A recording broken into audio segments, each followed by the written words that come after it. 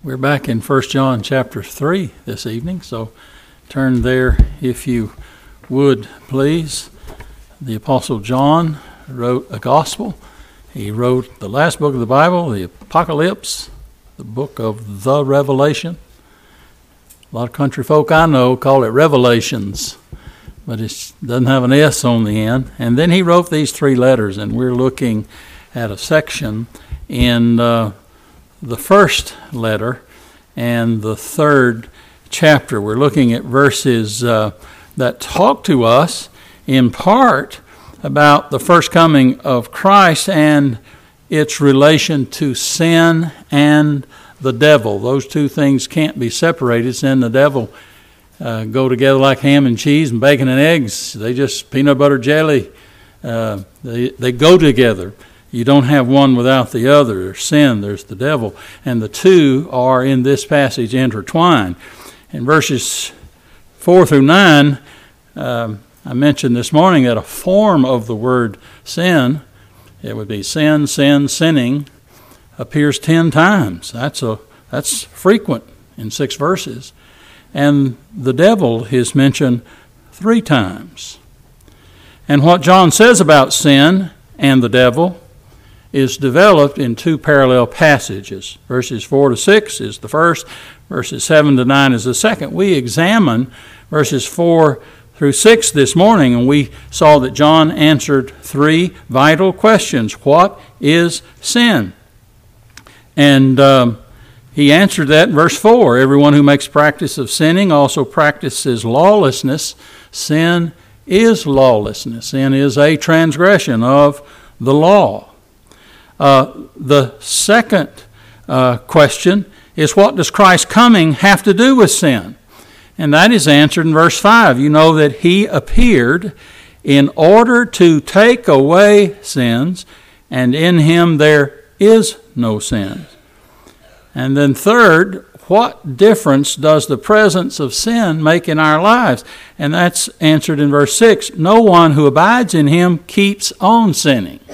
It's not that you don't sin, it's that you don't keep on sinning, a habit of sinning. And then he says, no one who keeps on sinning has either seen him or known him.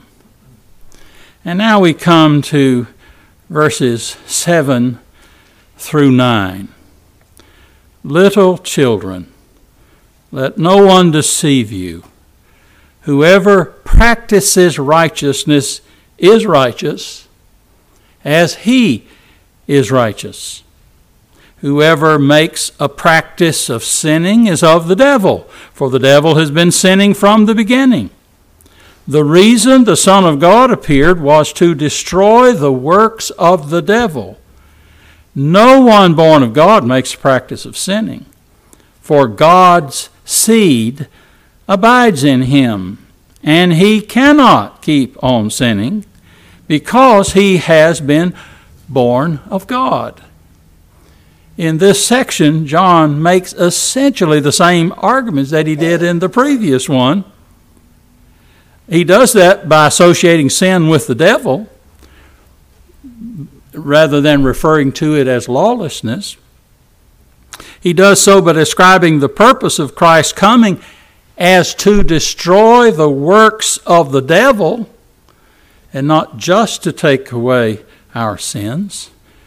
And then by saying that whoever is born of God, where previously he spoke of abiding in Christ, the one who is born of God will not continue to sin. So he adds some new ideas here, but he maintains the same essential points of his argument. And his primary purpose in both of these sections is to show how incompatible, how irreconcilable sin is with Christianity. And anyone who professes to be a follower of Jesus Christ but continues a life of sin is living in complete contradiction to the whole purpose of Christ coming into the world. Well, look with me at 3 things tonight from these verses. we're going to look at the diabolical nature of sin. That's verse 7, the first part of verse 8. Then we're going to look at the devil-destroying work of Christ. That's the latter part of verse 8. And then we will look at the divine power of the new birth, verse 9. So John begins this section by highlighting the diabolical nature of sin. Let me read that verse again. Verse 7. Little children, let no one deceive you. Whoever practices righteousness is righteous as he is righteous, referring to Jesus. Whoever makes a practice of sinning is of the devil, for the devil has been sinning from the beginning. We note here how John refers to his readers as little children.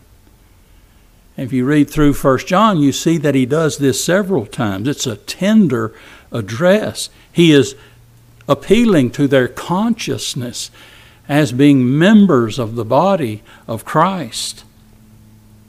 He follows that tender address with a stout warning.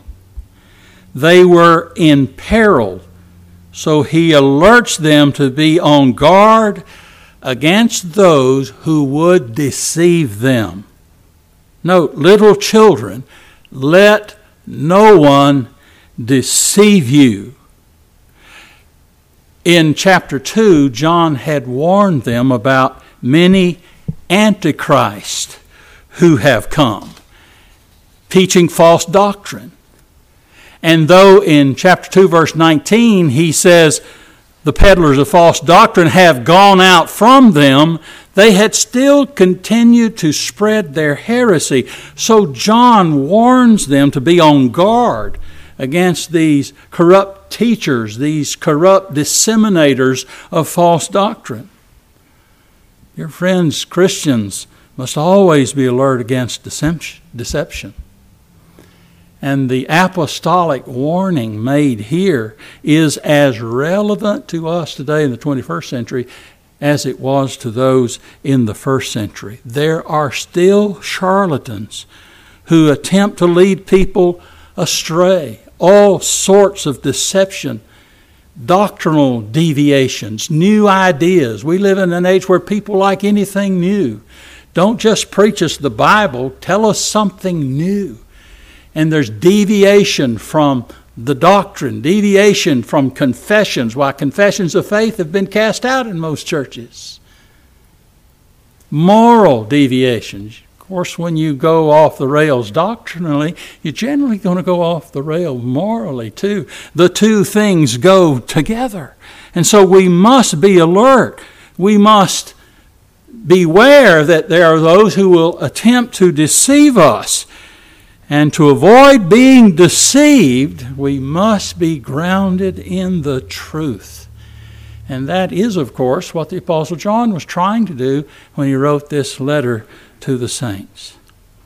Now, I want you to see once again that John shows a sharp contrast between the believer and the unbeliever. We saw that this morning in verses 4 through 6. But here he writes, whoever practices righteousness is righteous as he is righteous. And then he says, whoever makes a practice of sinning is of the devil. For the devil has been sinning from the beginning. Note that the standard by which a Christian is known is the practice of righteousness. He who is righteous in God's sight is the one who has been declared justified because of the imputed righteousness of Christ. And because we have His righteousness imputed to us, His righteousness credited to our account, and by the work of the Holy Spirit, there's been a change, and so we now practice righteousness. He made that same point in verse 29 of chapter 2. If you know that He is righteous, you may be sure that everyone who practices righteousness has been born of Him. So righteous living is a product of the new birth. what is the test of true saving faith? It is the habitual practice of righteous deeds. I had a man come in my office once. He was drunk as drunk could be. And he came in telling me that he loved Jesus Christ. And I said, no, you don't love Jesus Christ. Oh, but I do love Jesus Christ. No, you don't love Jesus Christ. Well, why do you say I don't love Jesus Christ? Because you don't do the things that he says. Why call ye me Lord, Lord, and do not the things that I say? That's what Jesus said, Luke chapter 6. Now, let us take note that it isn't the practice of righteousness that makes us righteous. Rather, the doing of righteousness reveals genuine faith. It reveals that we've been born again, that we are now regarded righteous in His sight. Righteous deeds reveals the state of the heart. We saw this morning from Matthew 7, words of Jesus, you shall know them by their fruits. So there's this practice of righteousness. Whoever practices righteousness is righteous, and then he makes this comparison, as he is righteous. Now that reference is to Christ. Righteousness as a way of life is expected in the Christian because our newfound Savior and Lord is righteous. Now, we are not righteous like He is, but He has declared us to be righteous in the sight of God. And as a child of God, then the believer seeks to live a God-like life. He seeks to be like Jesus. And as Jesus was righteous, he seeks to be righteous.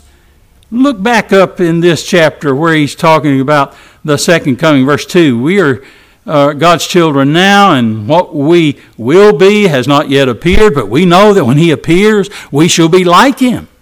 When He comes, we're going to be like Him because we'll see Him as He is.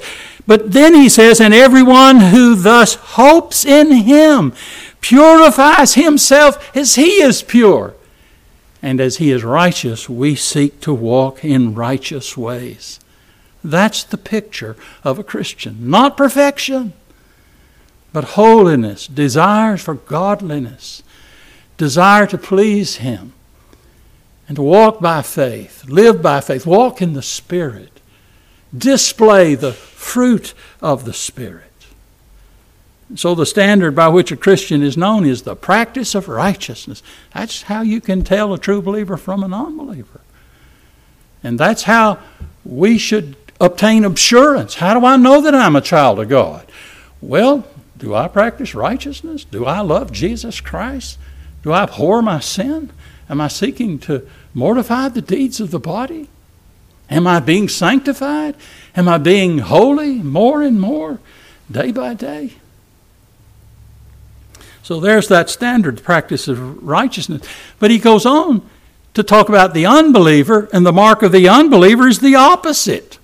Note what he says, whoever makes a practice of sinning. So we have the practicing of righteousness, and here now we have the practice of sinning. And the one who makes a practice of sinning is of the devil. Now it's not just sin that John's referring to. It is the habitual practice of sin. The practice of sin reveals family identity. One who practices sin has the mark of the devil on him. The practice of sin reveals his wickedness, his diabolical nature. Now, nowhere does John say that an unbeliever is born of the devil, as he says the believer is born of God. But he does, and look at that phrase, say, whoever makes practice of sinning is of the devil. That preposition of is ek, which means out of. It means that the source of his sinning is connected to the devil. You probably remember that John is the one who recorded what Jesus said of the devil. Very similar terms to these. Turn, if you would, to the Gospel of John chapter 8. The Gospel of John chapter 8. Verse 41, strong words. Jesus said to the Jews, "You are doing the works that your father did." They said to him, "We were not born of sexual immorality." They thought he was illegitimate because Joseph was not his true father. They didn't understand the virgin conception. "We have one Father, even God." Jesus said to them, "If God were your Father, you would love me." In other words, fruit, right? "For I came from God and I am here. I came not of my own accord, but he sent me. Why do you not understand what I say? It is because you cannot bear to hear my word." And then note what he said. "You are of your father, the devil, and your will is to do your father's desires. He was a murderer from the beginning and does not stand in the truth because there is no truth in him. When he lies, he speaks out of his own character, for he is a liar and the father of lies." Well, John is saying something similar to that here in this passage of Scripture. He's pointing out that evil dominates the lost man's life, and that his practice, his life in habitual sin, is diabolical in nature. So whoever makes a practice of sinning is of the devil. And then he says, "For the devil has been sinning from the beginning." No, first of all, there is a devil. There is an evil, wicked being known as the devil. He's a spiritual being. The word devil means slanderer, false accuser. It isn't popular to believe in the existence of the devil today, but the Bible presents him as a personal being. He's a created being. He's a fallen angel. And he is set forth in Scripture as the highest of the created archangels before his fall. This is the first time that John refers specifically and directly to the devil in his letter, though he's already referred to him in chapter 2, verses 13 and 14 as the wicked one. But he will speak of him again as the devil, verse 12 of this chapter, and then chapter 5, verses 18 and 19. So there is a devil. And note this, the devil is the originator of sin. For the devil has been sinning from the beginning. That doesn't mean the beginning of all created things, but to the time when the devil arose in self-will against God and sin and fell. Satan sinned before any human being did. And that's evident when you look at Genesis chapter 3. He came into the garden in the form of a serpent and tempted Eve to sin, and sin she did and gave fruit to her husband to eat. And so it is said, we saw a while ago in John 8, he's a murderer from the beginning. Well, here it says he sinned from the beginning. Not the beginning of time, but from the beginning in that moment when he sinned and fell. And so his characteristic is, as the originator of sin, is to tempt others to sin. He walks about like a roaring lion, seeking whom he may devour. Sin is the characteristic behavior of the devil, and the one who lives continuously in sin is of the devil. He is like his father, the devil. A Christian can be recognized because he's like his heavenly Father. And a non-Christian can be recognized because he is like his hellish father. As children are like their parents, so we are spiritually. We're either like Christ, our blessed Redeemer, or we are like Satan, the devil. Believers and unbelievers both reflect the nature of their masters. So there's this sharp contrast between the two. The one who lives righteously does so because he's in Christ. The one who can conduct is sinful finds his source of his character in the devil. After setting forth the diabolical nature of sin, note that John turns next to the devil-destroying work of Christ. Note what he says in the latter part of verse 8. The reason the Son of God appeared was to destroy the works of the devil. Now, this is the second time in this passage that John has stated the purpose of Christ appearing in the flesh on earth. We saw this morning, verse 5, you know that he appeared. Why? In order to take away sins. And now he states a second but a connected purpose for the appearance of Christ. The reason the Son of God appeared was why? To destroy the works of the devil. Now note here, John gives Christ the distinctive title, the Son of God. Throughout the Gospels, he's referred to as the Son of Man, the Son of God. 8 times in 1 John, he is referred to as the Son of God. The title states his true identity. It reflects, the title, Son of God, reflects his deity. The Son of God is equal with the Father. So why did he appear? He appeared to destroy the works of the devil. He's able to do that because he is the Son of God. The one who defeated the devil is none other than the Son of God. He came to crush the head of the serpent. He came to break the power of the devil. Now, John doesn't state here how Christ accomplished this mission.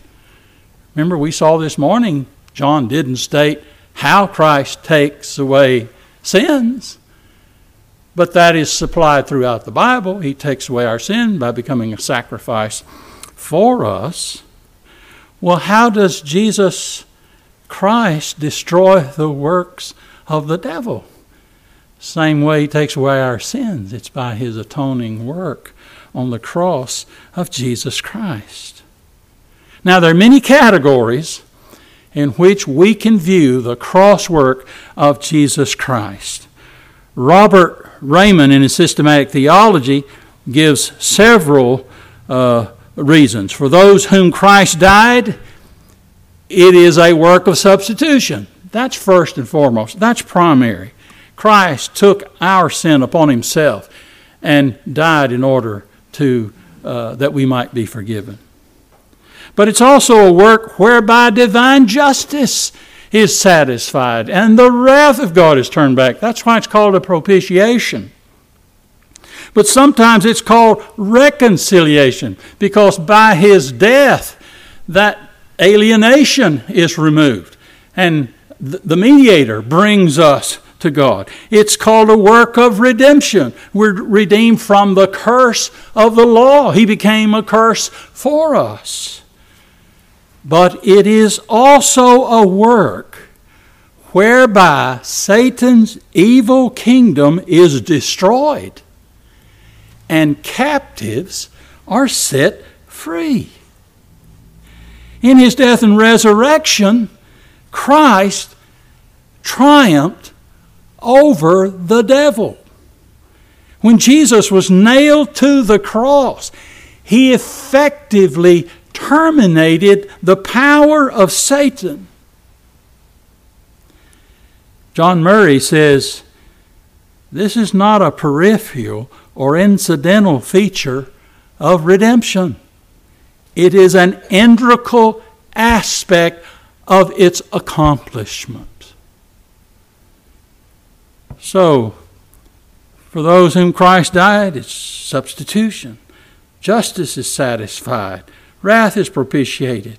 We're reconciled. We're redeemed. But it's also this work whereby Satan's evil kingdom is destroyed and captives are set free. And the point of emphasis is that Christ won for us at the cross a liberating victory over the enslaving powers that usurped authority. So one of the reasons, it's not the main reason, but it is one of the reasons why Jesus came, why he appeared, was to destroy the works of the devil. In fact, that Christ would triumph over the devil is the theme of the first gospel promise that appears in Scripture. Do you know where that promise is located? Turn with me, if you would, please, to Genesis chapter 3. God's created man and woman, male and female, created he them. He placed them in a garden. One law: don't eat of the fruit of this particular tree. You have fruit of every other tree, not the fruit of this tree. And Satan, this evil one we've been talking about, the devil, came, tempted Eve, and she took and ate. She came questioning God's authority. Yea, hath God said. And Adam ate, and their eyes were open, and they recognized their sin. And in the midst of this, we have the first gospel promise. Verse 14, the Lord God said to the serpent, because you have done this, cursed are you above all livestock, above all beasts of the field. On your belly you shall go, and the dust you shall eat all the days of your life. And here's the promise. I will put enmity between you and the woman, and between your offspring and her offspring. He, that is the offspring of the woman, shall bruise your head, and you shall bruise his heel. Do you see what's being said there? Satan struck at the heel of Christ. That's a harmful blow, right? But the Lord Jesus, the seed of the woman, crushed the head of the serpent. That's a destructive blow. We should take note that that first gospel promise speaks about the birth and the death of the Messiah, the seed of the woman. And hostility, enmity between her seed and the seed of the devil, and conflict, bruising a head, bruising a heel. But victory comes to Christ. So who's the victor over Satan? The victor is the seed of the woman, not the woman herself, but her seed. And her seed points to an individual, a male child. You do know, don't you, that the Roman Catholics attribute the victory to Mary? The Douay version, which they use for a long time, taken from the Latin Vulgate, if you look at Genesis 3:15, it says, she shall bruise your head. But the Hebrew text is clear. He, referring to the male offspring of the woman, not the woman herself. There used to be a statue, I guess I ought to say idol, of Mary in St. John the Baptist Catholic Church just around the corner here on Hughes Road. You say, how do you know there's a statue of Mary in there? Well, every Catholic church has these statues of Mary. But this one, I used to do some weddings there, photography. They used to have for years this statue, big statue of Mary, bigger than I am tall. And she's holding the baby Jesus. And there's a big python snake wrapped around her leg, and she has her foot on his head. That's a contradiction to the Word of God. Mary's not the victor. Jesus, the seed of the woman, is the victor. And of course, there are many other texts that tell us this. We could go several places in the Gospels. But let me show you two places in the epistles. First, Colossians chapter 2. Paul writing and talking about the cross and the peace of the cross. He says in verse 13, and you who were dead in your trespasses and in the uncircumcision of your flesh, God hath made alive together with him. That's the new birth, making alive, quickening. Made alive together with him, having forgiven us all our trespasses. How? By canceling the record of debt that stood against us with its legal demands. This he set aside, nailing it to the cross. He disarmed the rulers and authorities and put them to open shame by triumphing over them. And verse 15 is referring to the devil's kingdom. And Jesus is the victor. He forgives our trespasses. He nails our sins to that cross. He disarms the rulers. And peace is made between God and man by the cross. Look at one other passage, and that's the book of Hebrews, chapter 2.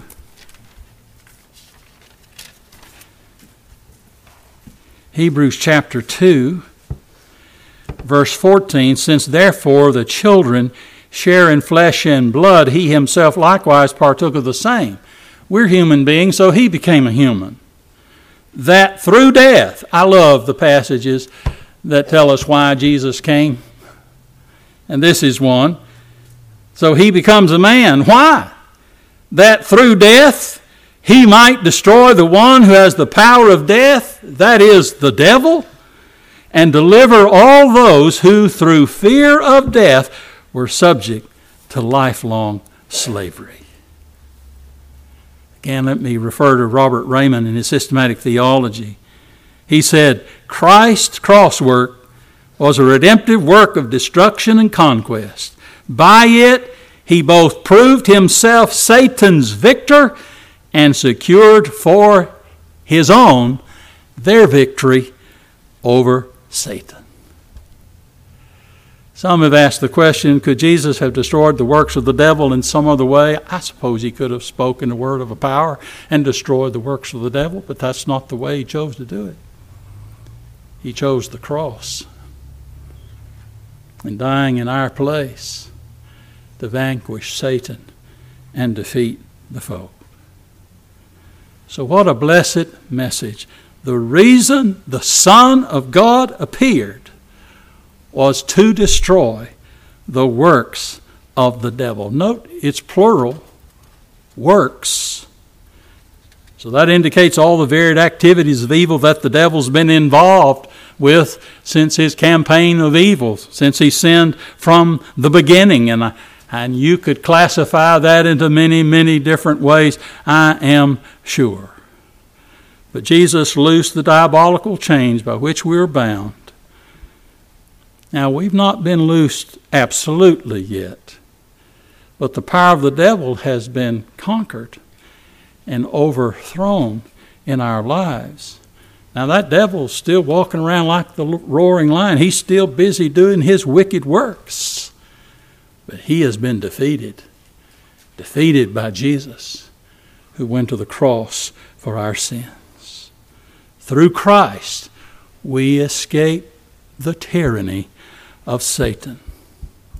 Mark it down, friends. Believe it. Satan is a defeated foe. Now, we have three enemies: the world, the flesh, and the devil. One of those probably causes you more problems than the other. Some of you it's just your flesh. Some of you it's the world. Some of you it may be the devil. But those are our three enemies. But we have hope in Jesus Christ, our Redeemer. And He's this undoing of Satan's power, which was effectually initiated at Calvary's cross, is now going forward through the Spirit-empowered preaching of the gospel. And it will be consummated at His return. And the devil will be cast into the bottomless pit. And we shall reign with Christ forever and ever. Well, let's come to the third and last thing in this passage. After setting forth the diabolical nature of sin and the devil-destroying work of Christ, John concludes this section with a word about the divine power of the new birth. He writes in verse 9, "No one born of God makes a practice of sinning. For," here's why, "God's seed abides with him." How can you make a practice of sinning if God's seed abides in you? And then John says he cannot keep on sinning because he has been born of God. Well, this seed that abides in us and our being born of God probably parallel and gives us a clue to what the seed means. So no one born of God makes practice of sinning. And what John says here is true of all who are born again. No one means there are no exceptions. Whoever's born of God does not continue to practice sin. That's essentially a restatement of what we saw in verse 6 today, just with a different nuance. Well, John is addressing the subject of the new birth here. He brought that up, verse 29 of chapter 2. Everyone who practices righteousness has been born of Him. To be born of God means to have divine life imparted to our dead souls. That's what it means to be born again, to be quickened, to have the life of God in our hearts. Now, John explains what happens in the new birth when he gives a reason why no one is born of God makes practice of sinning. And it's because God's seed abides in him. Some say the seed here is the Word of God, and there's some reasons for looking at that. Others say it's the Holy Spirit Himself, the life-giving agent, and I'm more inclined to believe that. But in some sense, it's both, isn't it? The Word of God's the life-giving means which the Holy Spirit uses to implant in us this new life, and even to develop this new life. Where would we be without the Word of God?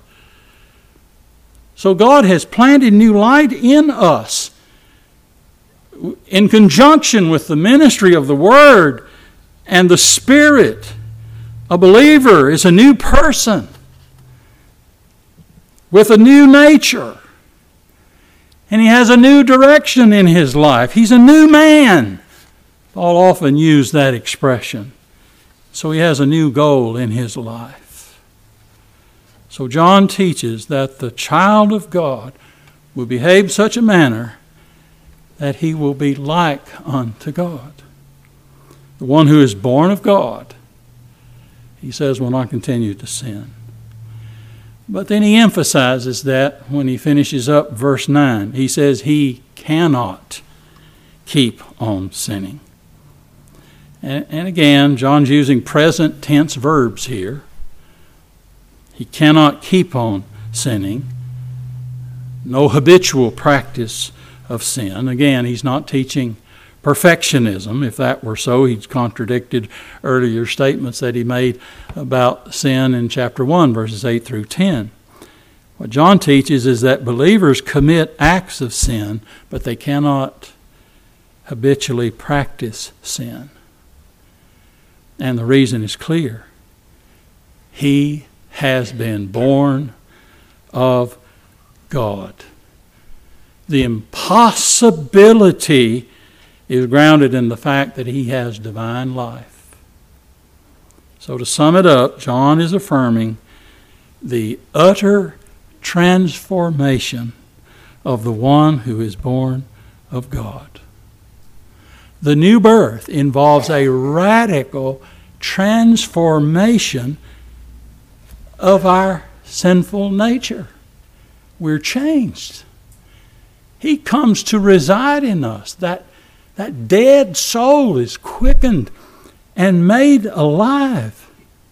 And so our constant behavior is toward righteousness. Now, sanctification, there's one sense in which it is perfect, often referred to as positional or definitive sanctification. But usually the Bible speaks of it as progressive. We become more like Christ. And we never attain full likeness until this body is laid in the grave and we're with the Lord. And then we're utterly, completely transformed. But here, because the Spirit of God lives in us, the direction of our lives is toward godliness and holiness and righteousness. I had a relative who liked to go out on all kind of trips, and one of his favorite trips was to take a canoe from where the Mississippi starts and go all the way down the Mississippi. And the Mississippi River, if you ever look at it on a map, get a close map, and you'll say that thing twists and winds every which way. Sometimes the river is going from north to south, but sometimes it turns back and goes west. But it'll always turn back and go south. Sometimes it'll turn back and go east. It'll always turn back and go south. Sometimes it even loops around and goes back north, but it'll always turn around and go back. That's sanctification. That's how your life is if you're a Christian. It's how my life is. One step forward, 2 steps back. You've been there before. But we keep going forward. Why? Because we've been born of God. A Christian's marked by righteousness, purity of life. He doesn't live a life of constant sin. And the reason is because the seed of God remains in him. And he's been born of God. Do we still fall prey to sinful acts? Yes. But it is impossible for sin to have dominion over him and to be his principal master. So no, we will not have a perfect life here. But the pattern of our life is not one of continual indulgence in sin. We've been changed. We've been transformed. For too long, the Christian church in this modern era has ignored this biblical message. And what the Apostle John writes here needs to be heard desperately in our day and age. We must get back to declaring the message that the person who has been born again has had something radical happen to him. And there are so many people who walk an aisle, make a profession of faith, and their lives never change. They sign a card. It's decisionistic evangelism. Give somebody a little bit of gospel and get him to pray a prayer and then tell him he's saved and on his way to heaven. And so many of those people are like the seed planted on the hard soil.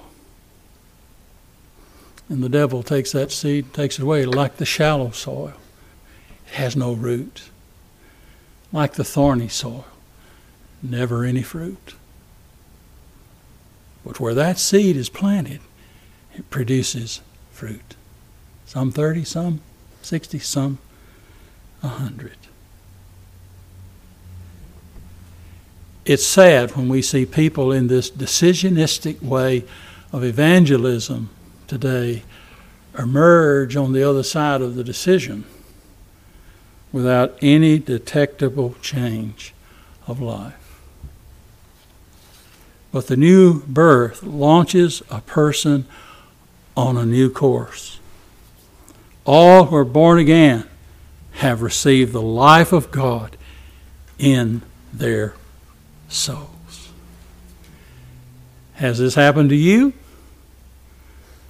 Or have you just made a decision? Does your behavior reflect that you've been born again? Or does the way you live your life show that you're still in the grip of sin and the devil? That's why it behooves us to examine ourselves. The last sermon George Whitefield ever preached in New Hampshire, I believe it was. Might have been Maine, across the river. But he preached on 2 Corinthians 13, verse 5. Examine yourselves to see whether you're in the faith. We need to do that occasionally. Lord, am I just blowing a lot of hot air? Am I just saying I'm a Christian and there's nothing really backs that up? Or do I truly love you? Do I want to live for you and honor you? That's what it means to examine yourself. Am I what the Bible says a Christian is? Because if anyone's in Christ, he's a new creation. The old has passed away. Behold, the new is come. And that's why Jesus came into the world. That's why he was born in the manger. That's why his mother and Joseph took him to Bethlehem to fulfill the prophecy of Micah 5. That's why the angels gathered that night and spoke of the Savior who was born in the city of Bethlehem. He came to take away sin. He came. He appeared as a man in the flesh to destroy the works of the devil. Let's rejoice in that tonight. Father, thank you for your word. We pray that you would help us to understand it. There are many in the world who would not like what these verses say here to us, but John has said them clearly, and he just didn't write them out of his own notions, but was led by the Spirit of God. So help us take seriously this matter of sin and evil that is in the world, perpetuated by this wicked one who walks even today in the world. We see how so many laugh at the idea, laugh at people who think there's a real devil, and yet the way our nation has gone in recent years gives every indication that there surely is a devil, and he is having his way. The Lord, it appears, has let us go, and we're under his judgment even now. God, in wrath, remember your mercy. Come and visit this land again. As there were awakenings before, may there be another one. May we seek to live in this world and walk in the light and declare the gospel. Speak the truth in love. Not be afraid to tell people that there is a hell, that sin is going to take them there. Not afraid to tell people that if they claim to be a Christian and live like the devil, it's because the devil is their father and they're not Christians. Help us to be bold in speaking these things, and yet bold in love. But search our hearts here this night. If there's anyone among us that knows you not truly and genuinely, Lord, I've not preached this to shake someone up and have them doubt whether they're Christians or not. If we're real Christians, self-examination is helpful to us. But those who aren't really Christians, are bothered when they begin to look at reasons. And so we pray that you'd be gracious tonight. And if there's one that has been deceived, we read here tonight about the possibility of deception. Take the deception away. Take the blinkers off their eyes and help them to see Jesus and find in Him hope and life and joy and peace. We commend our time we've spent together to you and pray that this word will bear fruit in our hearts and lives to the glory and praise of your dear Son. And it is in His name that we pray. Amen.